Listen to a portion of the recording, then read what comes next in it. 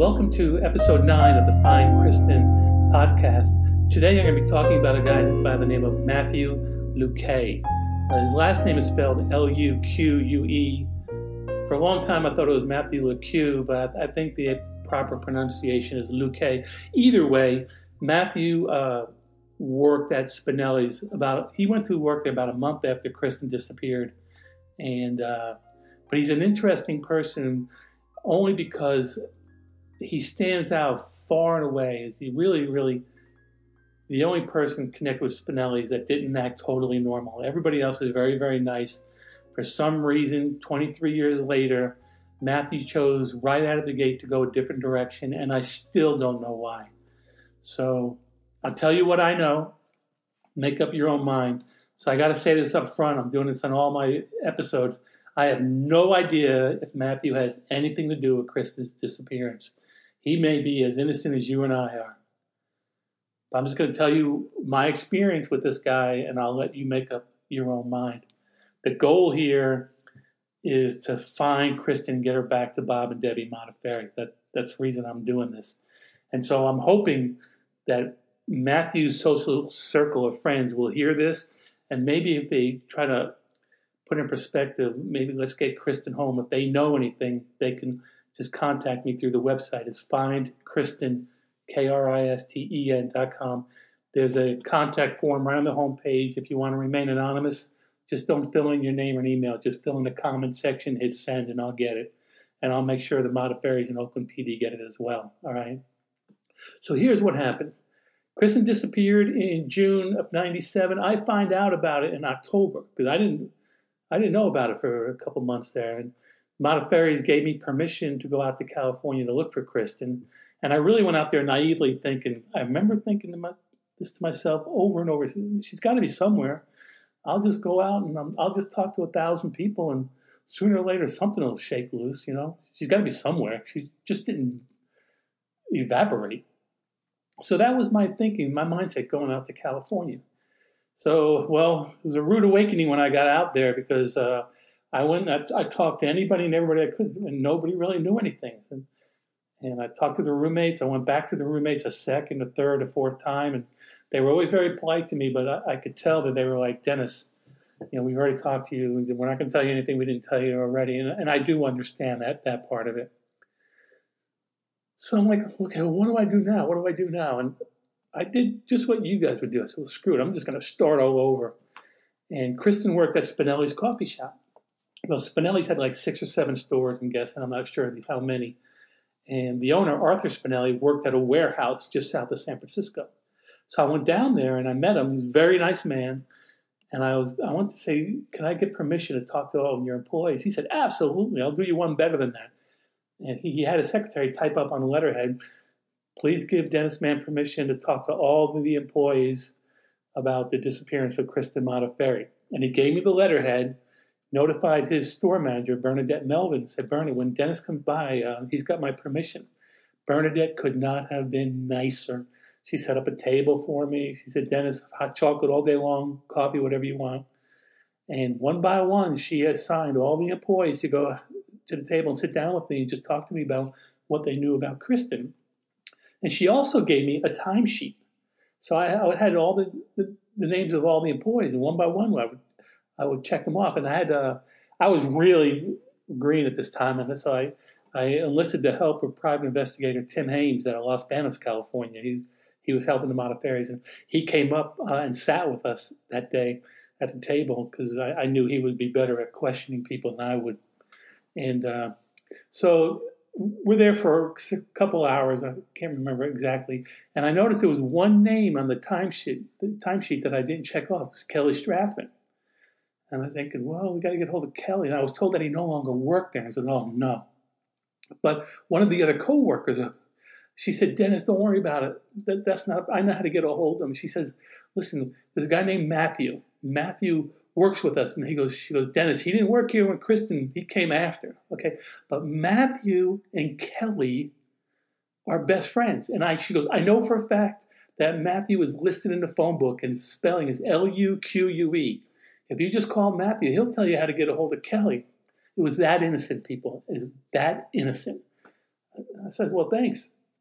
So this is in the payphone days before cell phones really took off. And I went to a payphone, put the quarter and dime in there, dialed the number.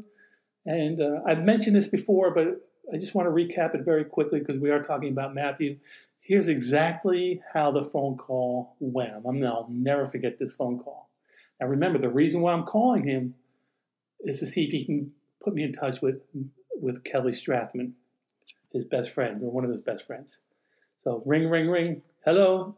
I said, hi, is Matthew there? Yeah, this is Matthew. I said, hi, Matt. My name is Dennis Mann. Well, hi, Dennis. How can I help you?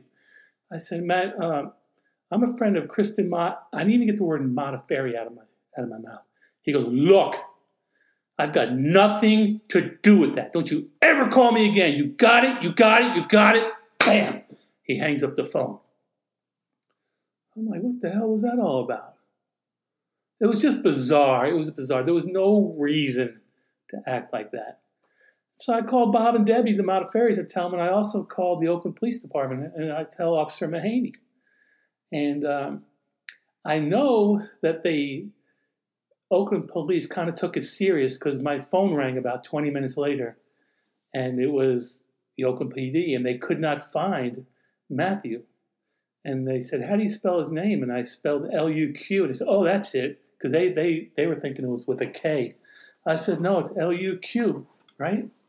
And the officer said, okay, thank you, and they hung up. Well, 2 days later, one of the major milestones in Kristen's case, I find out that the Oakland police got a search warrant and they raid Jill Lampo and John Onuma's apartment on O'Farrell Street. And I was told that they got a day planner or a diary of Jill Lampo's. And in that diary, now remember, Jill's living with John Onuma, the person of interest in this case. And in Jill's diary is the name of Matthew Luque. And this is in May of 1998. And I remember clearly thinking to myself, okay, they finally got a really, really good lead. This is it. This case is going to be solved. And I was really thinking to myself, all right, it's time to go back to the East Coast, North Carolina. And but then nothing ever happened. And I remember right around this time, I was in a bar on Geary Street. It was an Irish bar. And on the TV screen, the evening news kept on hyping there was going to be a update on Kristen Modafferi. So I stayed to watch the evening news. And the officer said that he would hope to have this wrapped up by the 1 year anniversary. Remember, this was May of 98. Kristen was disappeared in June of 97. So the 1 year anniversary was just a couple of weeks away. They had just raided Jill Lampo and John Onuma's home on O'Farrell Street. They find Matthew Luque's phone number in Jill's address book. So I'm thinking, this is it. This is it, right? Nothing happened. Well, in the early days, Jill Lampo, she would speak to me. She cut me off. She doesn't talk to me anymore. But I was in her house, and she tells me one day, I didn't even bring it up. She just brought it up in her own. She goes, I used to date Matthew. She goes, yeah, I broke up with Matthew, and I started dating John. And to me, that's major, because I keep telling you, the FBI, better than 96% of the time when a woman meets with foul play, right?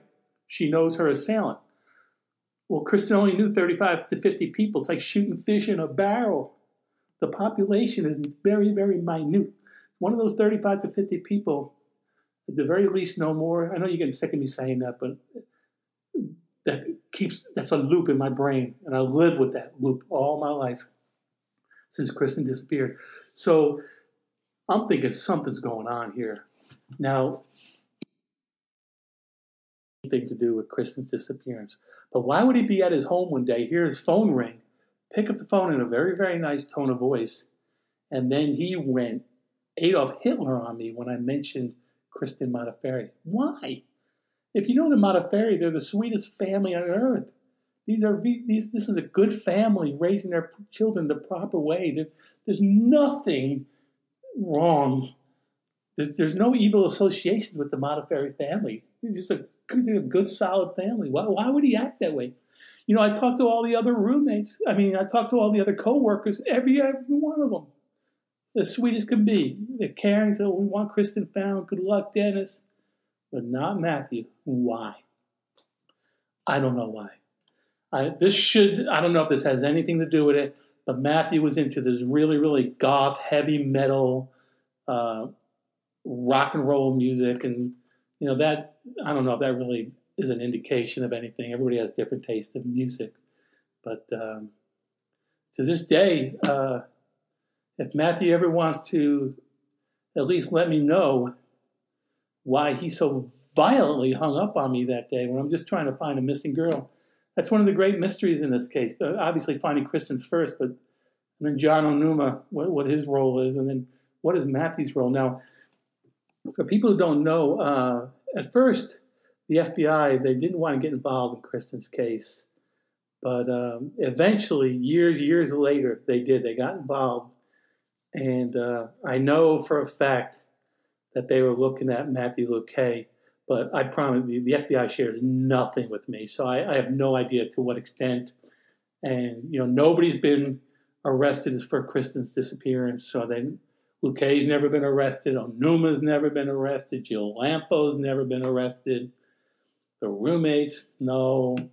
That halfway house that Kristen lived next door that she never knew, and I'll talk about that in a future podcast.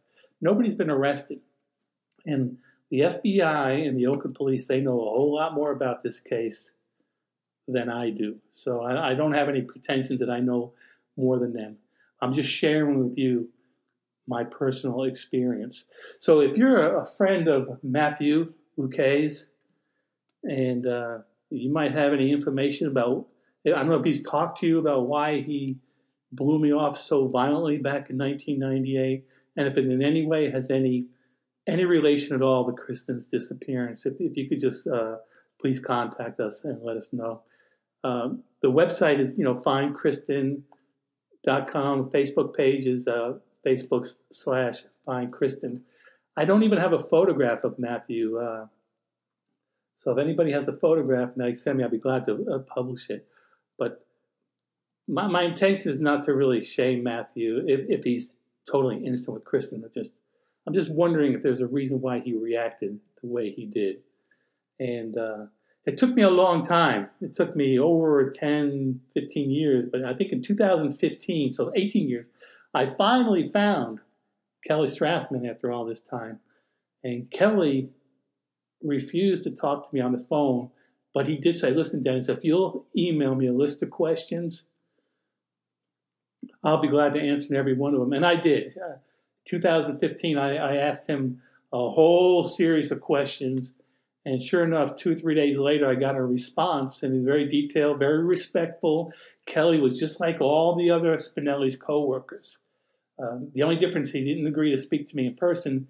But his answers to my questions were very thoughtful. He wasn't blowing me off. He understood what the Modafferi's were going through. So, and I'll talk about that email in a future podcast. For episode 9, I just want to talk to you about Matthew Luque. All right, everybody. Maybe someday somebody will share more information. We'll learn. If I do, of course, I'll let you know. And thank you. Bye-bye.